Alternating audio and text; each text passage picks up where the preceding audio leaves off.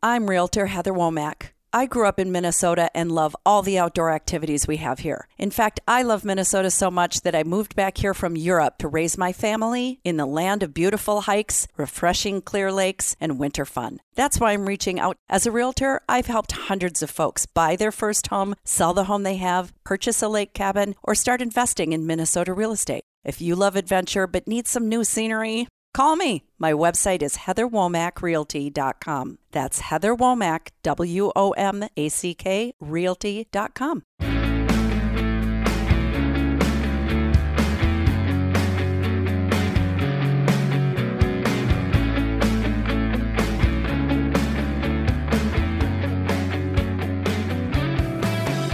Hello and welcome to the Reverend Hunter Podcast. This is Tony Jones. I'm the Reverend Hunter, joined as always by the goose to my maverick, Brandon, the producer engineer extraordinaire. That's my favorite one so far. I like that. Are you excited about the Top Gun reboot? I'm not going to say if I am or not excited until I see much of it. Reboots are not necessarily my thing, but I'm sure I'll love it. Like, Top Gun was such a huge part of me when I was a kid. Oh, yeah. At the age, I wanted to be in the Air Force so bad. We went on a trip to the Air Force Academy in Colorado Springs when I was a kid. And then I realized that they yell at you a lot, and it's a lot of hard work. And I don't know if I want to do that.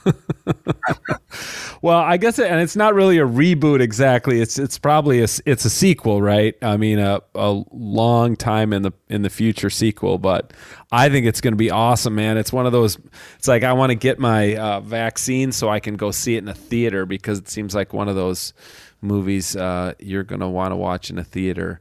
Hey, before we get into it too far, I want to thank the latest sponsor of Talk North Podcast Network is Heather Womack, a realtor at Coldwell Banker. So Heather, thank you so much for your support of the Talk North podcasts. And you know, Brandon, you and I don't often talk about this, but this is a big podcast family that we're a part of, including a bunch of hunting shows and some, even more sports shows, Minnesota themed sports shows. And you've been a busy guy. A lot of winter podcast producing. How you doing? I'm doing all right. It's been a pretty hectic first couple months of the year with all the podcasts that we have on Talk North. But it's I mean, what a cool job, right? I get to produce podcasts, so there's no complaining on my front. Well, there's a lot of there's a lot of coaching changes going on in Minnesota sports. So I'm sure you're hearing a lot about that, and people want coaches thrown out, and because as usual, Minnesota sports teams are not doing well this winter. Wait, what? I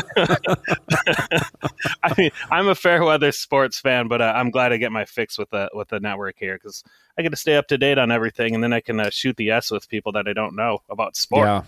Yeah. Well, Courtney and I took our first trip in over a year, and we went to Colorado to visit some friends. If anybody follows the Reverend Hunter on Instagram, you saw some photos from Colorado.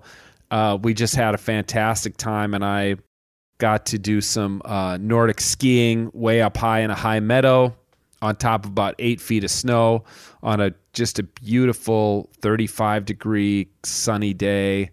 It was stunning. We had to take a snowmobile up there, and it was really amazing. Sat in some hot springs out there in Colorado, hung out with our friends, worked on some I've fashioned a few new cocktails for some articles that I'm writing, and so we workshopped the cocktails behind a very famous bar that Butch Cassidy carved his name into. So yeah, it was pretty great to get away for a few days. That sounds like the best way to get that one trip you could finally get in. You did plenty on it, so that sounds like the best way to do it. Yeah, we squeezed a lot in, which was super fun. How about you? Anything else? You've been able to have any fun lately?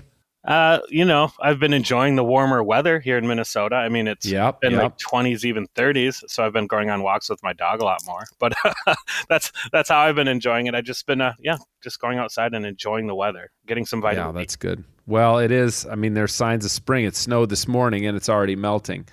So it is good. Yeah, I'm taking the dog on a long walk this afternoon. Hey, speaking of changes, this is our last podcast we have from the vault, and that is with my buddy Bob Timmons, one of my dearest friends. Bob and we recorded this actually before COVID, and we have had it banging around on computer drives until just, we recorded about a year ago, actually almost exactly a year ago. So this is a perfect time, I think, to release it. But I'll just say a little bit about Bob. I mean, he is one of my dearest friends. We became friends because he's my editor at the Star Tribune when I write for the Outdoors Weekend section. But our friendship really went beyond the professional when we took our first trip to the Boundary Waters, which we talk about in our conversation. And since our conversation, Bob and I have been back to the Boundary Waters. We did an epilogue journey where we hiked the Grand Portage, and people can read about that in the Star Tribune. Just search my name in the search bar of the Star Tribune, or search, Grand Portage, and you're going to find that article that Bob was a part of that one too. So we've done 2 trips up there. We're as you'll hear in our conversation, we're a couple fellas who are about the same age and have the same situation of, taking care of aging parents, and both of us have lost our dads. And so we that's a lot of what we've talked about when we've been hours and hours in canoes together. So it's a pretty special friendship to me, and I'm really, really glad to be able to bring this conversation to the listeners. It was a fun conversation. It was one of the first. It was like maybe the second thing that we ever recorded together. I think that's right. So yeah, it'll be a good dip back in time and simpler days a year ago. Yeah. Well, thanks everybody for your support. We would love for you to rate and share and subscribe and review the podcast on the different podcast services. If you're interested in sponsorship, we'd love to hear from you as well. But mainly, we're just super glad you listen, and we hope that these conversations about finding some spiritual centeredness in the outdoors are a blessing to you, and we'll keep bringing them to you every other week. Thanks a lot. And here's my conversation with my dear friend and the editor of the Star Tribune Outdoors Weekend section, Mr. Bob Timmons.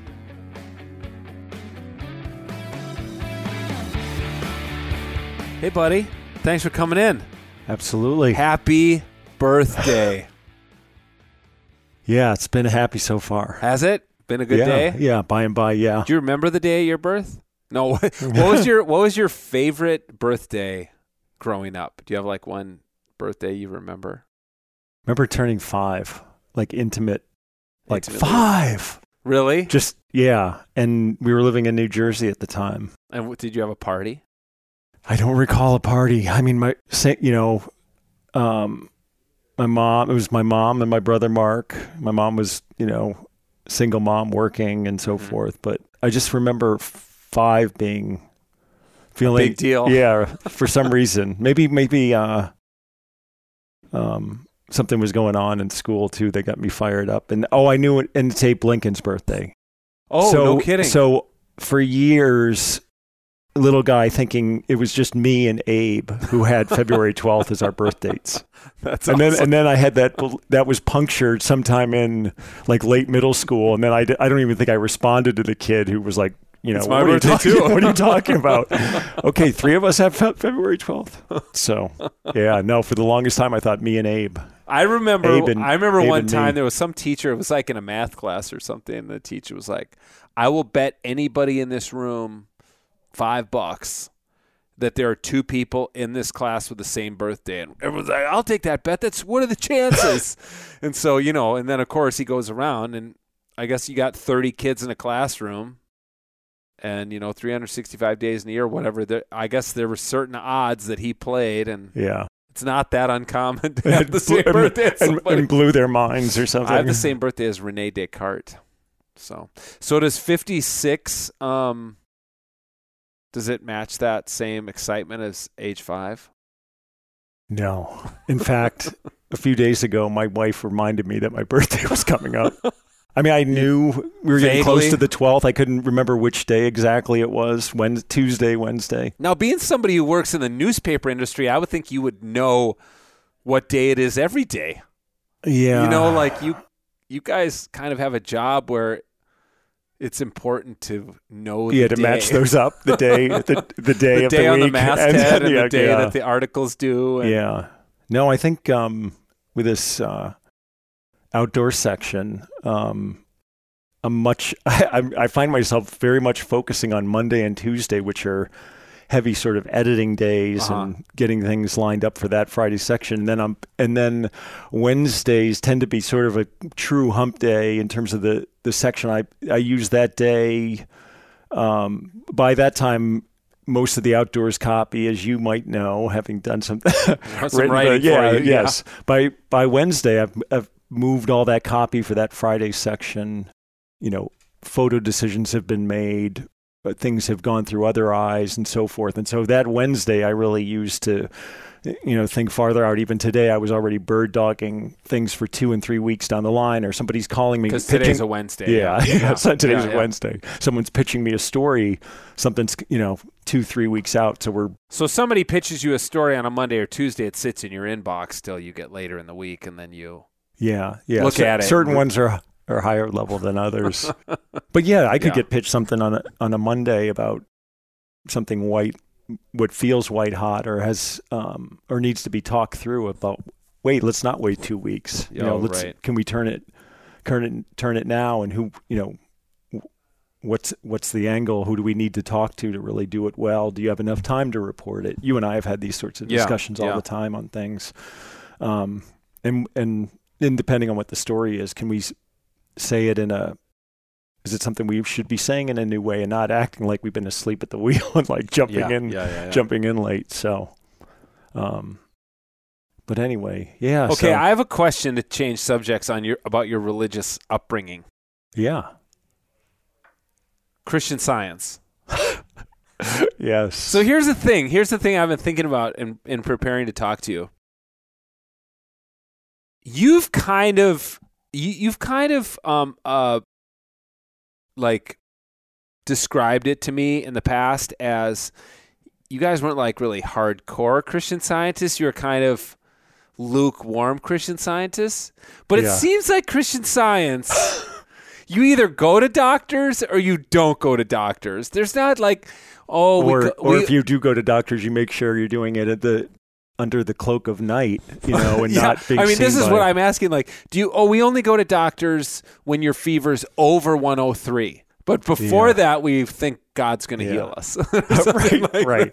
No, it was, the thing is, everything in retrospect, right? I mean, when I'm a little kid, going to Christian Science Church every Sunday, and then seeing mainly with again, my mom's single mom. We spent a lot of time with her parents, my grandparents, who were devout Christian Scientists. My grandmother Betty was a practitioner. What's that? And in Christian Science, you heal through prayer. Faith healer. So she would get calls from anywhere, country world, saying, Betty, I've got stage 4, Would she then pray from her kitchen, or would she get on a plane and fly to that person? Pray from the kitchen. Pray in the kitchen. For that person. Pray for that person. So she got paid to do that as well. And then what would she say when it wouldn't work? What's the answer in Christian Science when it doesn't work? God's will, I'm assuming. Well, I mean, you were there. Or to what end? Well, you know what? You're a kid, everything's an open book. And it was almost, the innocent, that's just what my grandmother did. I don't think that I didn't maybe think you didn't ask her big theological questions on your 5th birthday? No. But I don't think maybe I was, thick as a post at that time or something. I'd never put that then on, well, wait a minute, are there other practitioners out there? I never had that thought. But it made sense. I think it made sense to me. That's why there maybe wasn't more questioning. My grandmother was a very loving, very compassionate, very loving person. And it just sort of made sense to me that she prays for people, prays for their health. And then they were also readers in the church. So it's been interesting now in my adult life and working in newspapering for now, going on 30 years, and knowing that Christian Science, whenever it's in the news, getting a significant headline, it's about Christian scientists who aren't taking their kids for medical care when they've got a bowel obstruction or what have you, and it ends up in the courts, or the child dies, and it's, who are these Christian scientists? When I was living it, as a little kid, all I saw again were my grandparents and parents and loving friends at church. I did wonder, I did wonder about, we went to Wednesday evening church. Mm-hmm. Wednesdays were, there would be a short sermon, and then anyone could get up and talk about something in their lives. Like give a testimony. Exactly. Your chance to testify to God's conviction or something, or healing in your life. And I didn't like going to Wednesday. I was like, oh my gosh, you'd be falling asleep in the pew kind of thing. Because people would just but every now and then there'd be something, just some arresting story of someone's, what they claim is healing through prayer or a practitioner's help, or just through, what was your? But I was going to say, Mary Baker Eddy, who was maybe the icon connected to Christian Science. She was healed through prayer. She claims to have been healed through prayer, and that set her down the stage of Christian Science. And the science part comes in, which sounds, what Christian Science? The science. No, it sounds oxymoronic. Yeah, the science part comes in. What she would claim, it's like power of the mind, like the science of the mind. Okay. And then so you'd have the Bible as, the Word of God, and there'd be a reader at church, and then you'd be reading the scriptures by Mary, like her interpretation. The second reader read the interpretation of that scripture. So did she have interpretations of every single text in the Bible? Yes. And so my grandparents were readers as well at the church. So my grandfather at a time was first reader, and my grandmother was second reader. So there, as you went through that church program, the first reader got up, and then the second reader got up, and then the first reader came up, and the second reader came up, and it went on like that. But I would sit around the table at my grandparents' house, and we'd mark their books, mark their Bibles for their readings in that coming Sunday and things like So, and it's just what you did. Like we would do that, and then we'd go out and see Granddad's beehives. We'd be kicking around in the yard or something like that. I get it. I mean, in some ways, for you, it wasn't unlike anybody else who grows up in any other faith tradition. You're like, well, this is what my family does. Yeah. But you must have known when you were, I don't know, going to school or something that, wow, we're a little, something's different. Yeah. And how did you see... My parents left science too. Okay, first of all, before they left, how did you see other versions of Christianity? Was it like we're the only true one, they're all whack jobs, or like, hey, we're normal just like Presbyterians? Yeah, the latter. Even though Presbyterians don't think you're normal. Like, yes. Like I was brought up being told Christian Science was a cult. Right. Around Mary Baker Eddy and like... Yeah. Crazy faith healing. Yeah. Like it's in whatever the book my youth pastor had. I think it's called Larson's Book of Cults. Yeah. Jehovah's Witnesses, Mormons, Christian Science. Well, where that whole healing part comes in, Mary Baker Eddy went on and on about that anything material and of man was sort of immaterial, meaning that sickness was just a belief. And that's how you get to the idea of, well, if sickness is just a belief and like not a sin, but then it can be healed through the power of the mind, and the power of prayer and healing. Yeah. So sickness was just like, oh, you're bringing this on yourself. It wasn't like a material thing. So it was, but my parents, okay, so your mom got remarried. Mom remarried. And you were how old? Oh, I think it was 8 or 9, 1972. And my stepdad became your dad. Yeah, my stepdad was also a Christian Scientist as well. He was. Yes. But they again, they were not. Oh, I would say things started to really veer within the next 5 or so years, mid 70s, late 80s. Like you're late in 70s. high school. Yeah. No, I'm in middle school. I'm in late middle school. So your mom gets remarried when you're in middle school, yep. and then the two of them start to become disaffected. Pull away. Yep. Pull away because they were, things like,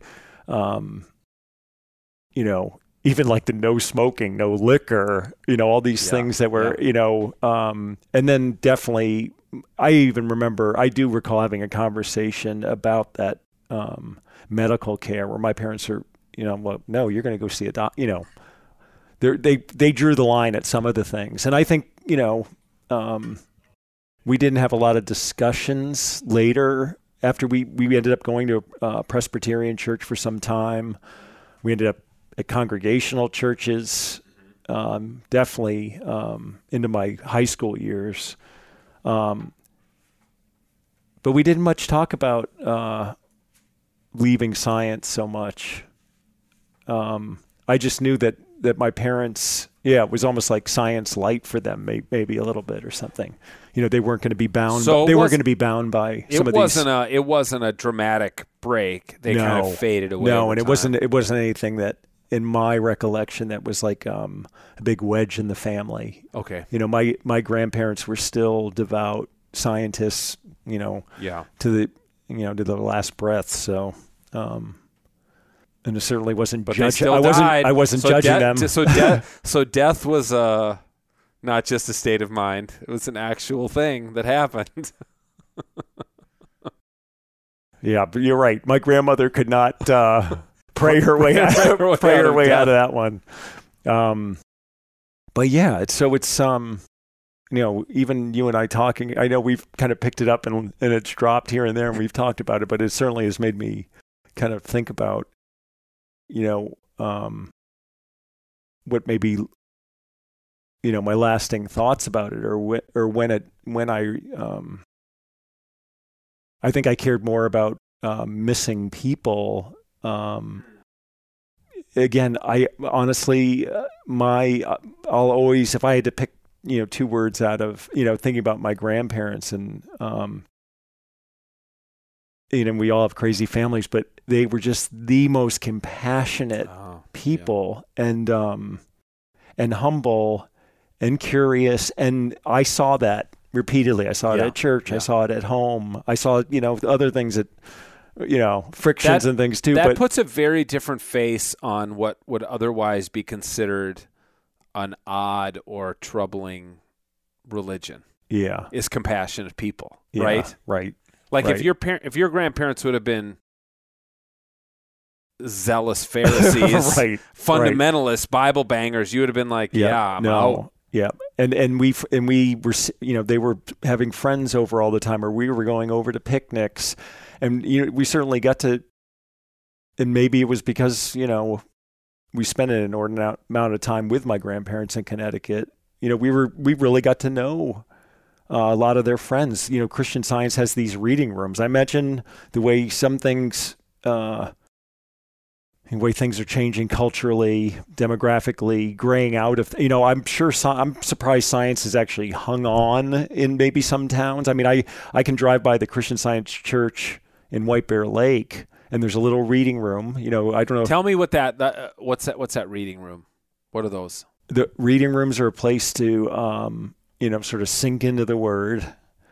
It seems like read literature. It seems literature like, that Mary Baker Eddy's written. It seems like kind of a proselytizing thing. Yes, right, to invite other people, curious people in. Yeah, it could be.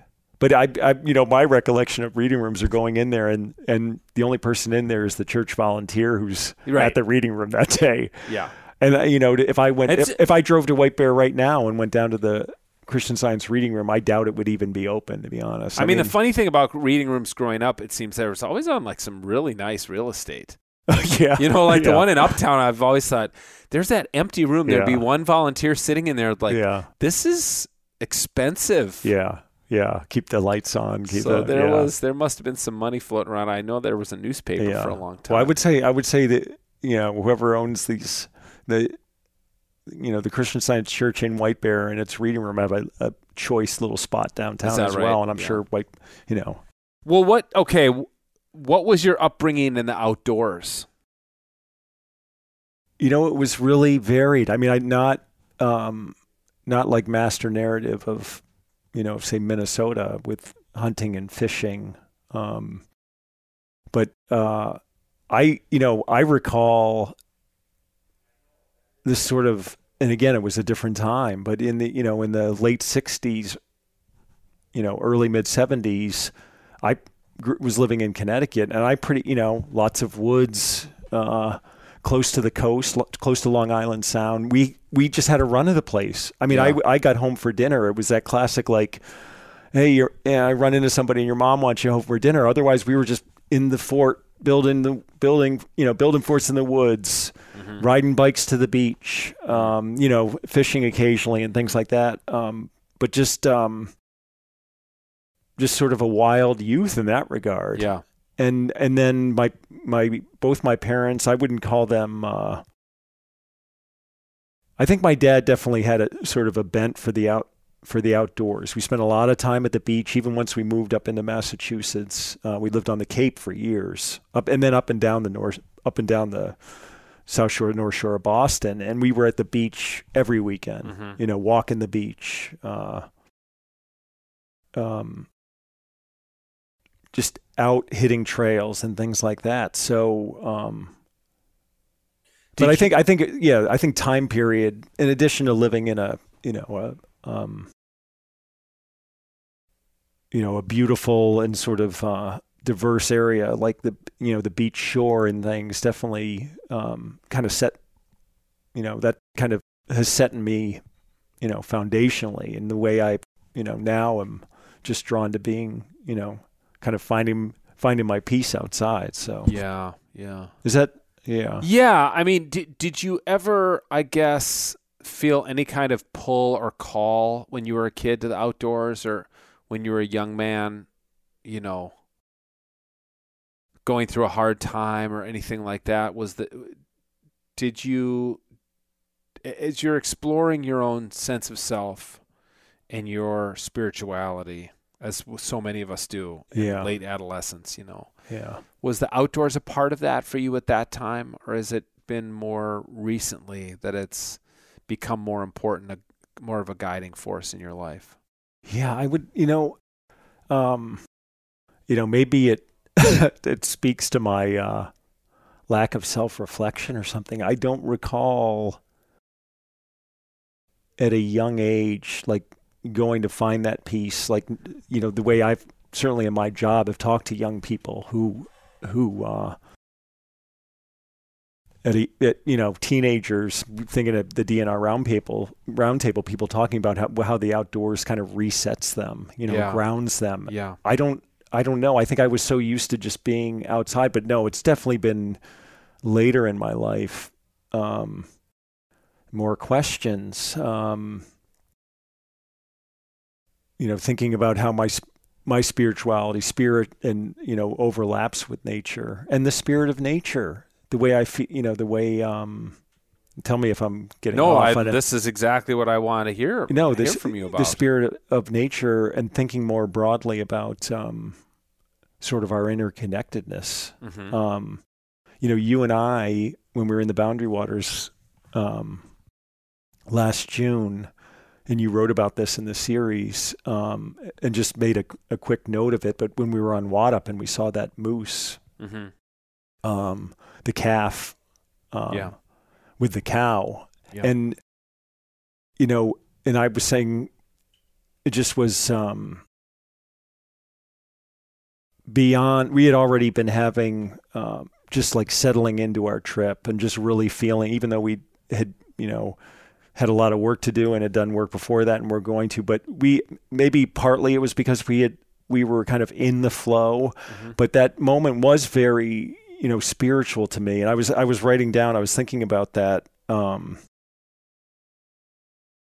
about why, like digging deeper into why I felt it was a spiritual moment. And, it made me think of, us as part of, seeing wildlife in this innocent moment that we could have missed if we had been 10 seconds later. Let me set the scene, and then I'd like to hear you reflect on what was so special about it. But here's how I remember it.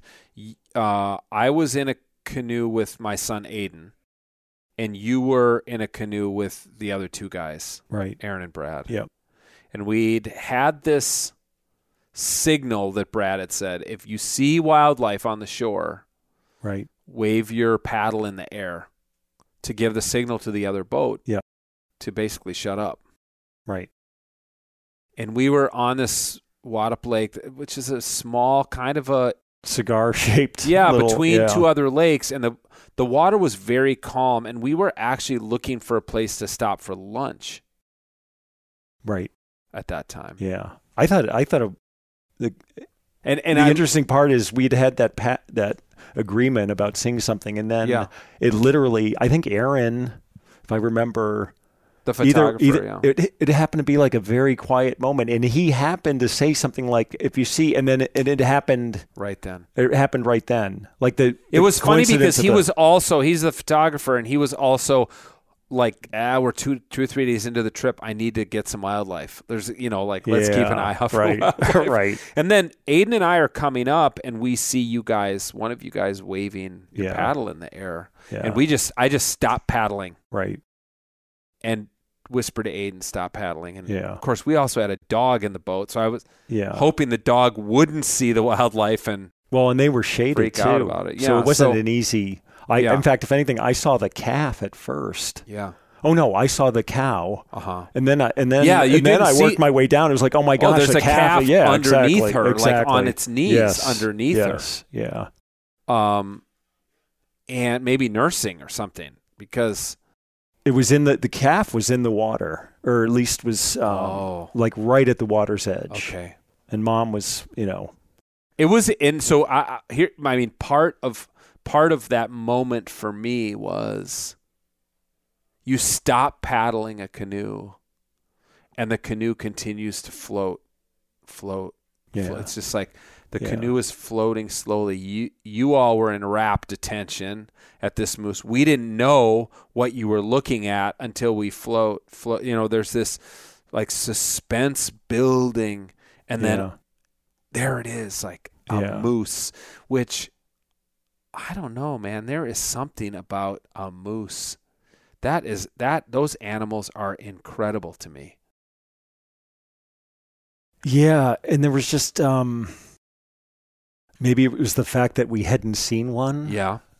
Too, and the suddenness of Aaron, if I remember correctly, saying, or kind of a reminder about if we, silently, and then to have it right there.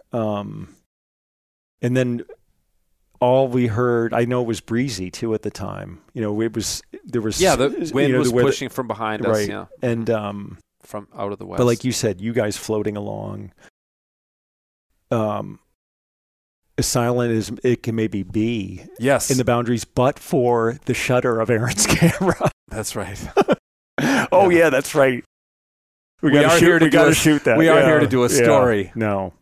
But he was also discreet about it, too, because he didn't want to spook it. But I also remember then we pulled over right after that, right across that lake on the Canadian side. There was that ledge, that little bedrock ledge. We were all kind of in awe. I mean, it was as we sat there and ate lunch, almost like a spiritual moment had just happened. Like there had been what theologians call a thin place, this kind of this place between the present and eternity. Like you got a little sense of something transcendent. Yeah. I mean, it's hard to even put to words. I felt, in thinking about it later and even editing your story when you brought it up, I felt like, gosh, do we need to expand on this, or is this an area where you just let the readers fill in? We don't have to answer. That's the part of good writing, good storytelling is, you're going to set the scene sometimes. You need to tell the reader every last thing. You want them to fill in the gaps, just same way a good film or something in the suspense. But honestly, I felt that almost like this random moment, like this kinship, like we're out there existing. Just, this is what I was trying to get at about the spirit in nature. Yeah. If, thinking of it in totality, the connectedness, maybe there's sort of like a Native American sort of, I think of some writings like Charles Eastman. We just did a story about Charles Eastman and a Dakota, grew up in the Dakota Territory, and him being such a primal Native voice. But again, that whole, it's not kind of us and them, but I honestly felt there's sort of like a kinship thing going on. We're existing, and this moose, this cow and its calf are existing too, and we happen to overlap, and we're in its space, it's in our space. I don't know. Yeah, it just had there's something there. Yeah, I don't know. That's what I wrote down. Just like this feeling of we're just wildlife out there too. I mean, we just happen to interact in that moment. Yeah. And so I guess that's why, I guess I applied the word spiritual to it. Because it was something mysterious that you couldn't quite, like you're saying about the thin, the veil, just beyond the veil kind of thing. Like I felt like we kind of experienced something that kind of brought us back to maybe something even primal, or I don't know. It was interesting. It is interesting, isn't it, when you're on a trip like that? Because I think back, like what are the most memorable moments of that trip? And some of them are so material and mundane. Like, of course, I remember when I cracked my head on that log, because it was a big, like, sensory moment for me. You know what I'm saying? Oh yeah. Well, especially coming at a time after a tough day. Tough day, and we had let our foot off the gas, right? We had all the, not tension, but there was, saying anxiety and getting there, fighting the wind, or fighting, and then so you let down, and then bang, you do that. So if anything, it probably intensified that sort of like. Are we doing? It's just like, are we doing everything wrong? Yeah. We didn't get the campsite we want. We were paddling into the wind all day. We finally got a campsite, not a good one, that the border route trail went right through. Yeah. And then I cracked my head so hard. Like literally saw stars. Yeah. Literally saw. Yeah, you did it. You did a number on it. Jeez Louise. But then there's these other moments of the trip. Like seeing the moose. I don't think it would have been, sorry. Well, there's other moments that are more, I guess, traditionally spiritual, I guess, like that where something is happening and you feel like you're tapping into another plane. Yeah.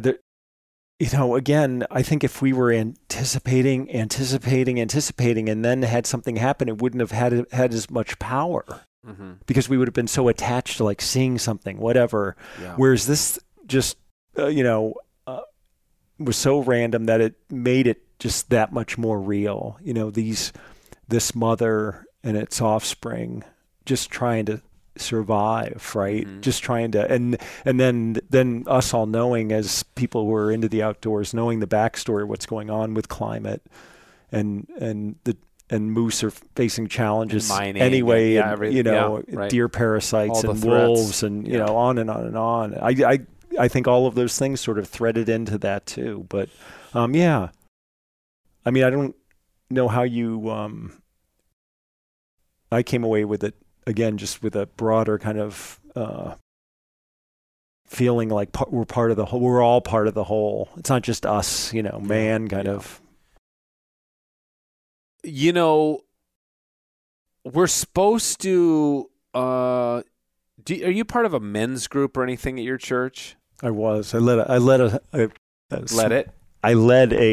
a men's group. Oh, aren't you like a greeter? Are you a greeter or an usher or something? Yeah, so it's kind of similar to an usher. Yeah. Yep. You take past the collection plates? No, there's none of that anymore. It's all electronic. Just swipe. You stand there with a swiper. Yeah, that's right. Can you tap your card here as you take your seat and grab your latte? You're like, you don't even need to swipe your card. We've already just charged it to your phone. You don't even by walking. No, I greet people at the front at different entry points to Eagle you get assigned. Yep. You go to the biggest church in the state. Yeah, and growing. They just opened Rochester's down at the Mayo Center has got a campus now too. So where the pastor's piped in on a video screen, right? Yeah, it's very similar campus to campus. There's certainly campus pastors at each of the locations, and then they all pipe into Lino where to hear that week's message. So it could be Bob Merritt or Jason Strand. And he's retiring. Yep, in March, yeah. And do you think people at that church understand that it's not a sustainable model to have a church that big? Like, churches that big don't last. Do you know that? Why is that? Am I breaking this? Am I breaking some bad? I mean, churches that big don't last once the famous senior pastor leaves. They don't last. You're saying because Bob's leaving, the church is going to start to... Yes. Oh, I don't know about... I see. Yeah, I You don't... drunk the Kool-Aid. Just mark my words. You know what? It just doesn't... I mean, there's a lot of evidence, and churches just... Because that church is so big. Didn't it have 75,000 people on Christmas? Yeah. 75,000 people? It might not have been 75, the exact... I don't know But it was close to that. Yeah, it was... Yeah, through all campuses, and services. Yes. That's an extraordinary amount of people. Are you saying because... that whole charismatic figure thing, Bob leaving will take the energy from, and churches that it's just, I mean, it's hard to explain exactly, but it just is. I think it's a big thing with Bob leaving for sure. There's no doubt. It's not sustainable. But I think, Jason Strand has been anointed successor. Yes, yeah. And Jason's, I don't know. We've been going there for more than 10 years, and Jason's been there. I think they know what they're doing. Okay. I think they're very focused on the mission. They're not going to have the rec league, basketball league, and then this and then that. They're very about staying focused. I'll have you back on the podcast in 20 years. And we'll talk about my new church. But my point in all that was, one of the things that I thought after our trip, I didn't know you that well going into the Boundary Waters trip. I mean, we knew each other, right? We talk a lot about stories and reporting and things. Yeah, but when you're in a canoe with another guy, and I'm sure it's this way with women too. I'm just not a woman, so I don't know, but. There's a lot of talk at churches about trying to get men, to have intimate relationships with other men. Yeah. And there are a lot of men our age in their 50s who have very few friends. My dad died at age 76 2 years ago this week, and he died as a man with very few friends. Like, you could count them on one hand. He was a super lonely guy. Were they... And what? Yeah, why? Why is that? Because of his pride or something? Or no, he just didn't know to reach out to other guys. He didn't. I know there are guys who have a lot of guy friends. Yeah, but he didn't, and he's not alone in that. I think he retired from his job, and he just didn't have a second act. Yeah, he was a little aimless. Yeah, he played. He played solitaire on his computer. Well, I'll turn it back on you. How is that? Scares the crap out of me, Well, Bob. not in just scared you, but has it turned you in terms of cultivating relationships and, having... Yeah, that's why I'm taking you out for a beer for your birthday after this. Right. Yes, it has. And when I was a pastor, I had a ton of friends because when you're a pastor, you're running an organization, a voluntary organization full of people. Yeah. So are they really your friends or whatever? I mean, yeah, but if you had to thin slice that, they're friends and then there are next level friends, right? Very true. Even in that list of church people. But my point in this is kind of ironic because one of the things I've always I've mocked about Christianity in the present world, is that you go to this place and you stare at the back of people's heads and listen to one person talk. Yeah. And that's just not the way of the world anymore. Yeah. But here we are in a canoe. Yeah. Where I was staring at the back of your head. Yeah. Which might actually make it easier to have a more intimate conversation. To be vulnerable. Don't you think? To be vulnerable. To talk about things. So you and I would be locked in a canoe. We were 15 feet apart. Yeah. And I'm looking at the back of your head, and you can't even see me. For hours. We'd paddle for 2 or 3 hours and then take a break, paddle for another 2 or 3 hours. You and I talked about everything, man. We talked about our dads dying. We talked about our marriages. We talked about how we're raising our kids. We talked about our faith. Yeah. How often does that happen? Right. In my life, not that often. I mean, when I go out for beers with some guys, or I'll sit next to a dad at a wrestling match, but we're not like going deep about our marriages. Yeah. You know what I'm saying? Yeah. Yeah. What is it about being out there? Was it setting that, is this somewhat what you're getting at? Like, what is it about being in a canoe or being I think it's partly being in a blind with the architecture of just the canoe. Yeah. Partly it's the architecture of the canoe. Yeah. Yeah. Partly it's right. You're right. There's not the intimacy of me sitting across from you at a small like we're group doing now, and at a small group with a coffee. And read a Bible verse and then say, what does this mean to you? Yeah, there's 4 of you. And it's always posturing. Yes, and that's true. That's true. There was none of that. Yeah. And you're out there for a few days. And I thought that was really special. And I've reflected on that as part of the spiritual experience of being in the Boundary Waters. And my other friend, Brad, who was on the trip, and I never got to canoe with him on this trip, or maybe only briefly. He and I have had those too. Yeah. Yeah. Maybe that's a good thinking about. Is it relevant that we're in the outdoors where you're feeling your truth, right? If you regard yourself as an outdoors person, and you find. The way people say the woods are my church, you're talking about Shug and Emery and so forth. And he's not the first person to say that, that I find divinity, I find depth and truth and everything in the outdoors. But maybe there is something about us being out there where we feel the most grounded, and it is that platform for having, having these sorts of discussions, in addition to just the way you connect with a person, Yeah, it's and you and I. Because let's say we were taking a 4-hour driving trip and we sat, and I was like, well, you just sit in the back so we don't have to. Yeah, right. We would probably have some good conversations if we went on a 4-hour drive together, but I don't know that it would. Because there's so much other stuff when you're driving. There's just stuff going on around you, and you gotta, look out for other cars. You're not 100% dedicated to this conversation when you're canoeing. Yeah. You're not pulling in all this information. No, you just get in that rhythm, right, of the paddling. And once you get into the rhythm of the paddling, it's the listening too. Yeah, in that setting.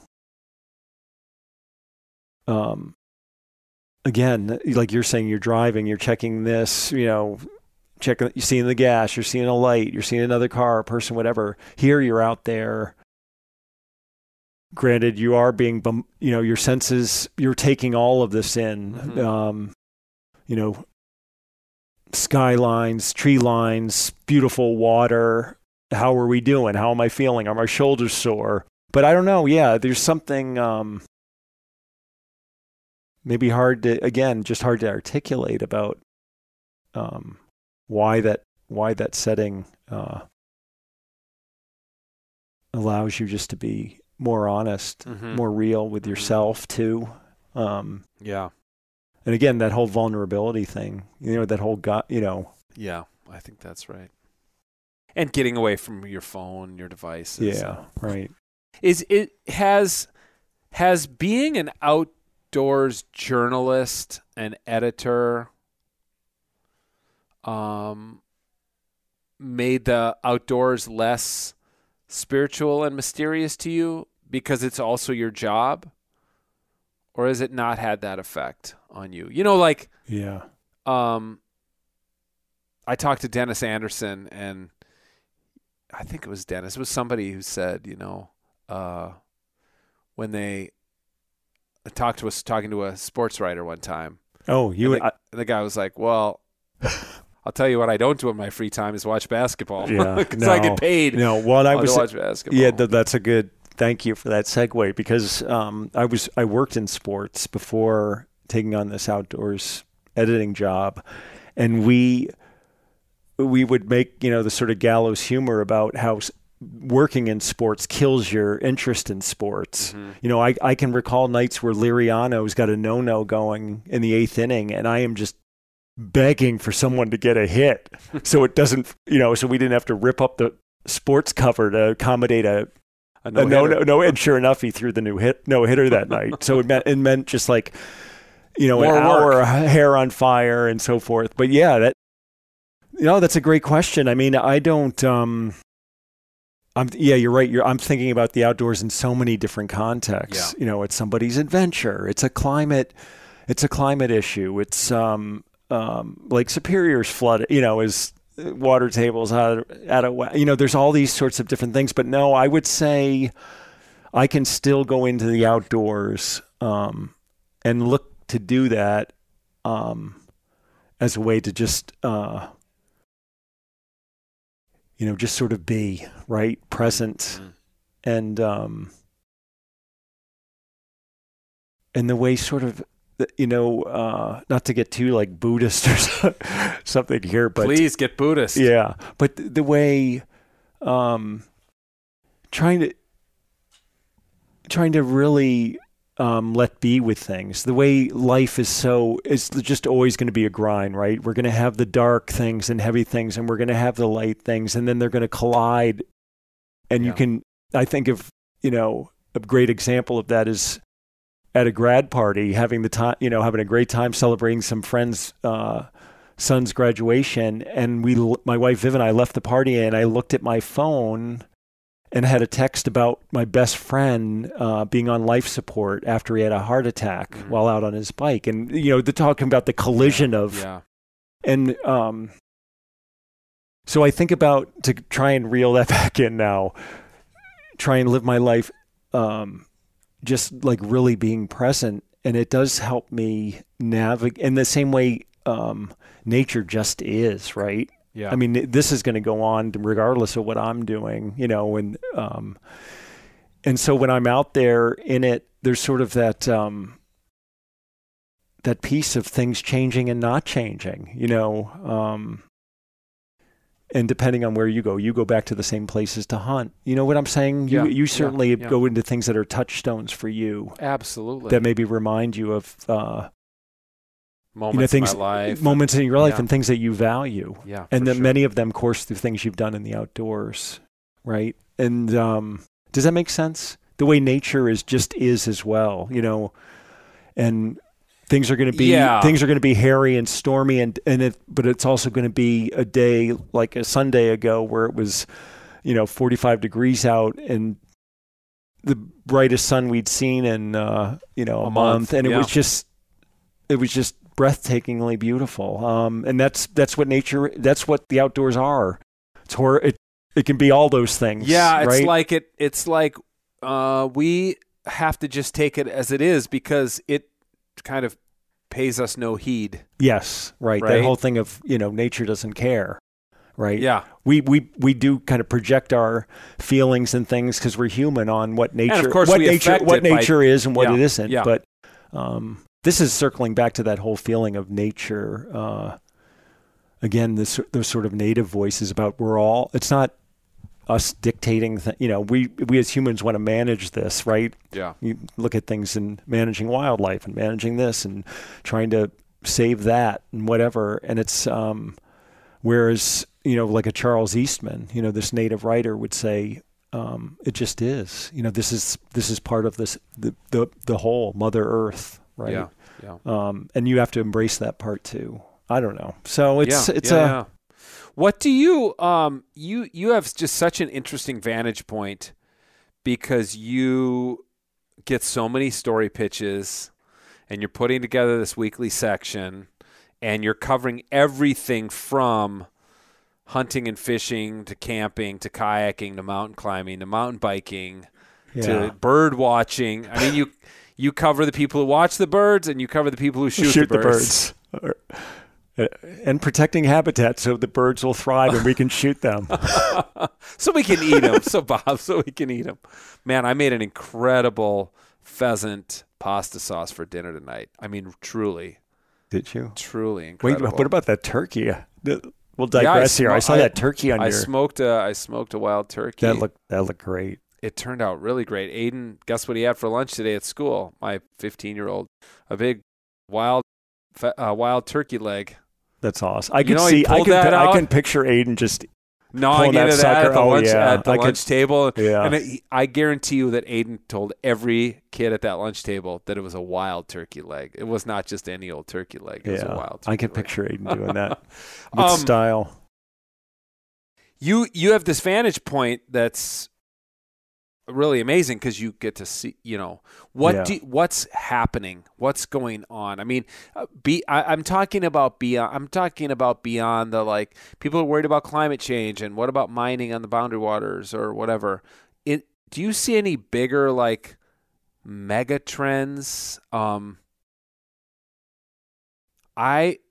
mentioned the Star Tribune outdoors section to somebody last week, and they said, I think the Star Tribune has the last outdoor section in the country. Do you think that might be true? Given what's happening to newspapering. I mean, so strip out what's happening to newspapering.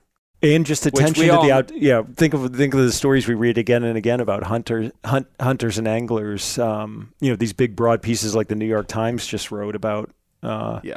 Young hunters caring where their food comes from. Yeah, and it's a licensing. If they're not doing this, where's the money to find support more money for the DNR wildlife? Yeah, exactly. I don't take it for granted. We've gone through some. We're probably going to continue to go through print cuts, but the readership is very much shifting to the digital at the Strib. Yeah.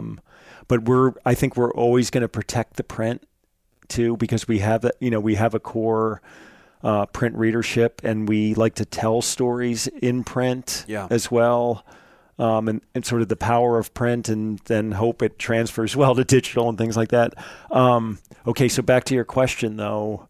Do you see anything from your vantage point that the rest of us this story miss, maybe? Well, this has come up in Minnesota for sure, and I've seen the same context in stories from other states.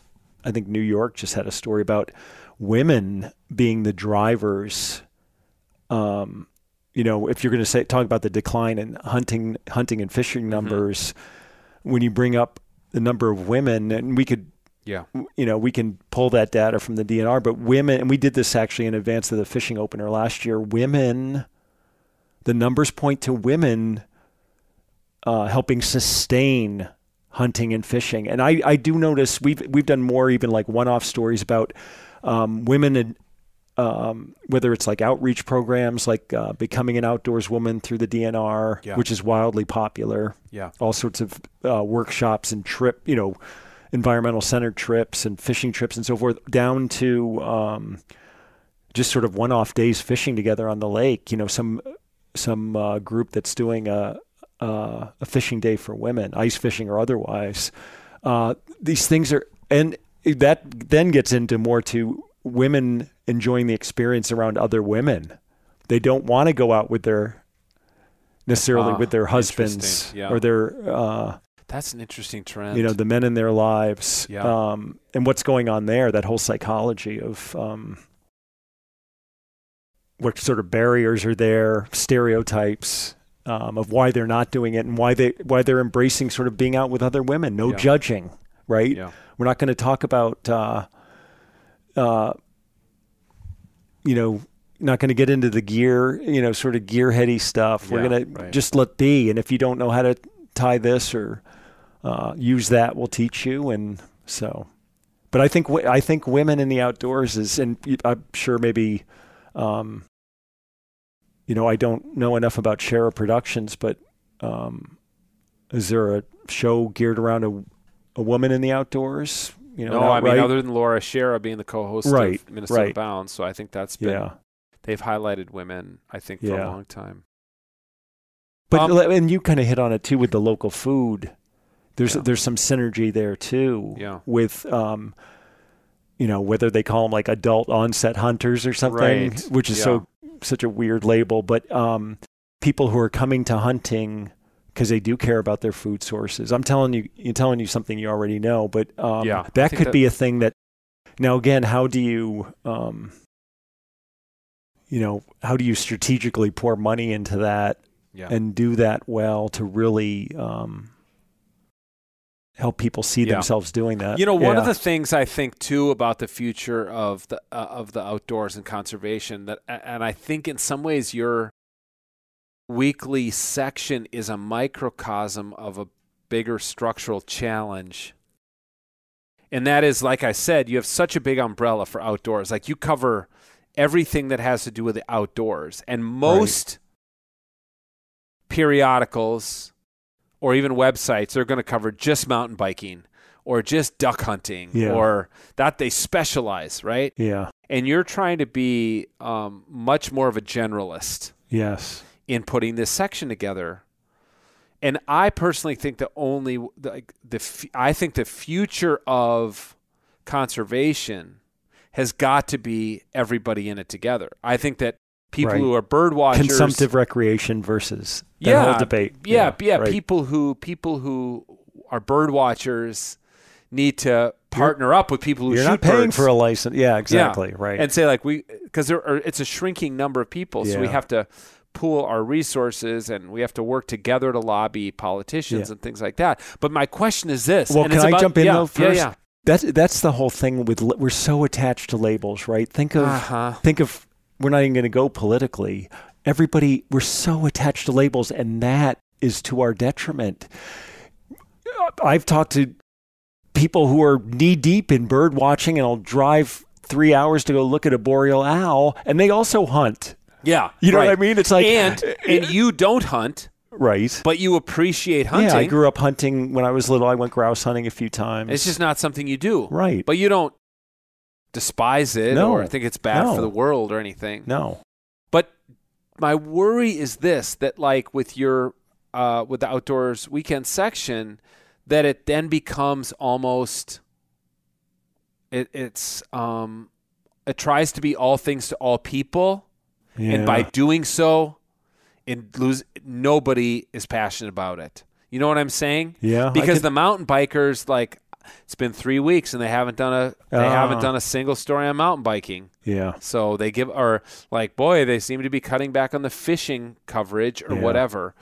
And in some ways, I see your weekly section of newspaper as a beacon of hope that it can be done, that all the people who care about the outdoors can actually fit in the same tent. Yeah.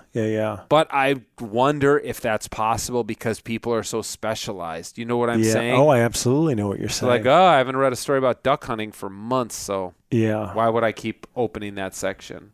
I do think, given the divide between print readers, I've run into so many. Like if we went to Midwest Mountaineering Expo in the spring, and we actually, you and I have talked about this, doing a presentation. I've presented there on series we've done, and I'll ask.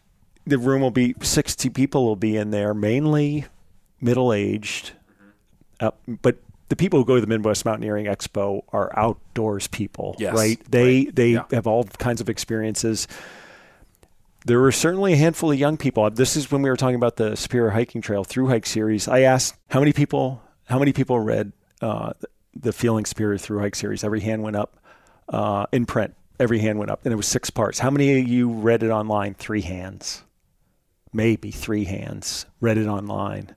And so now when we're in the context of us talking about the section and readership and so forth, I think if you, like you said, the whole feeling of general, if you came to the print section, I like the idea, that you would feel like you can find something in here that interests me, whether it's a cabin tale, or some we do that little currents feature where it's what a person in the outdoors realm, regardless, they could be a wildlife manager, they could be work for Bikeman as a information officer, whatever. Right. What are you reading? What are you listening to?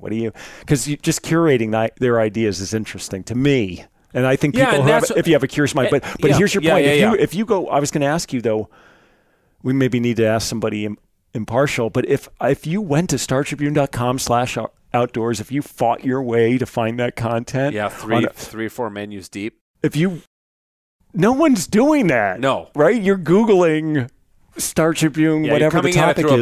But if you went to it, I think you'd say it's predominantly hunting, fishing, conservation, and then, oh my gosh, here's a story about fat tire biking, gravel riding on the North Shore or something like that. But see, in print, I feel like it's and I run into more people like, wait a minute, I've never even read it. You know what? Online that is, you make a really good point, and it's a good point to close on, and we can make a pitch to people to subscribe to their local newspaper, because you're right.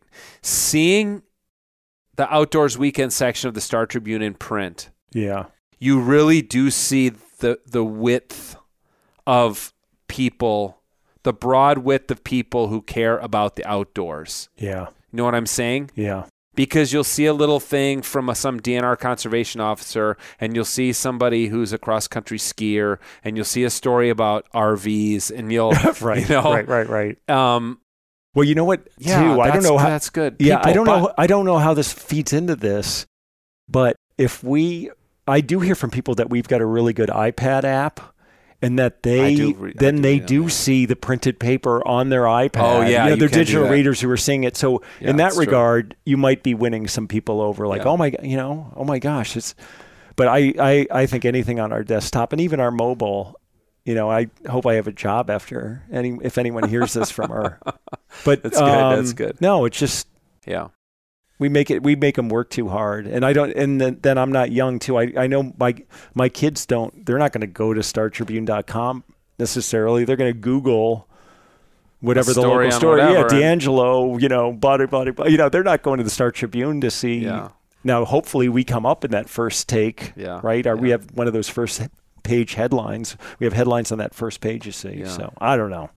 Well, yeah, it's just keep working hard and so trying to surprise people. You're my editor, so here's the last thing. Yeah, I feel like I need a sign off on this podcast, like we'll see you in the great outdoors, or like Ron Cheros was always, make sure you introduce a kid to the great outdoors. Oh yeah. So I feel like I need a sign off. Does it have to have a spiritual component? Probably should, being that I'm the Reverend Hunter. See if Mary Baker Eddy said anything.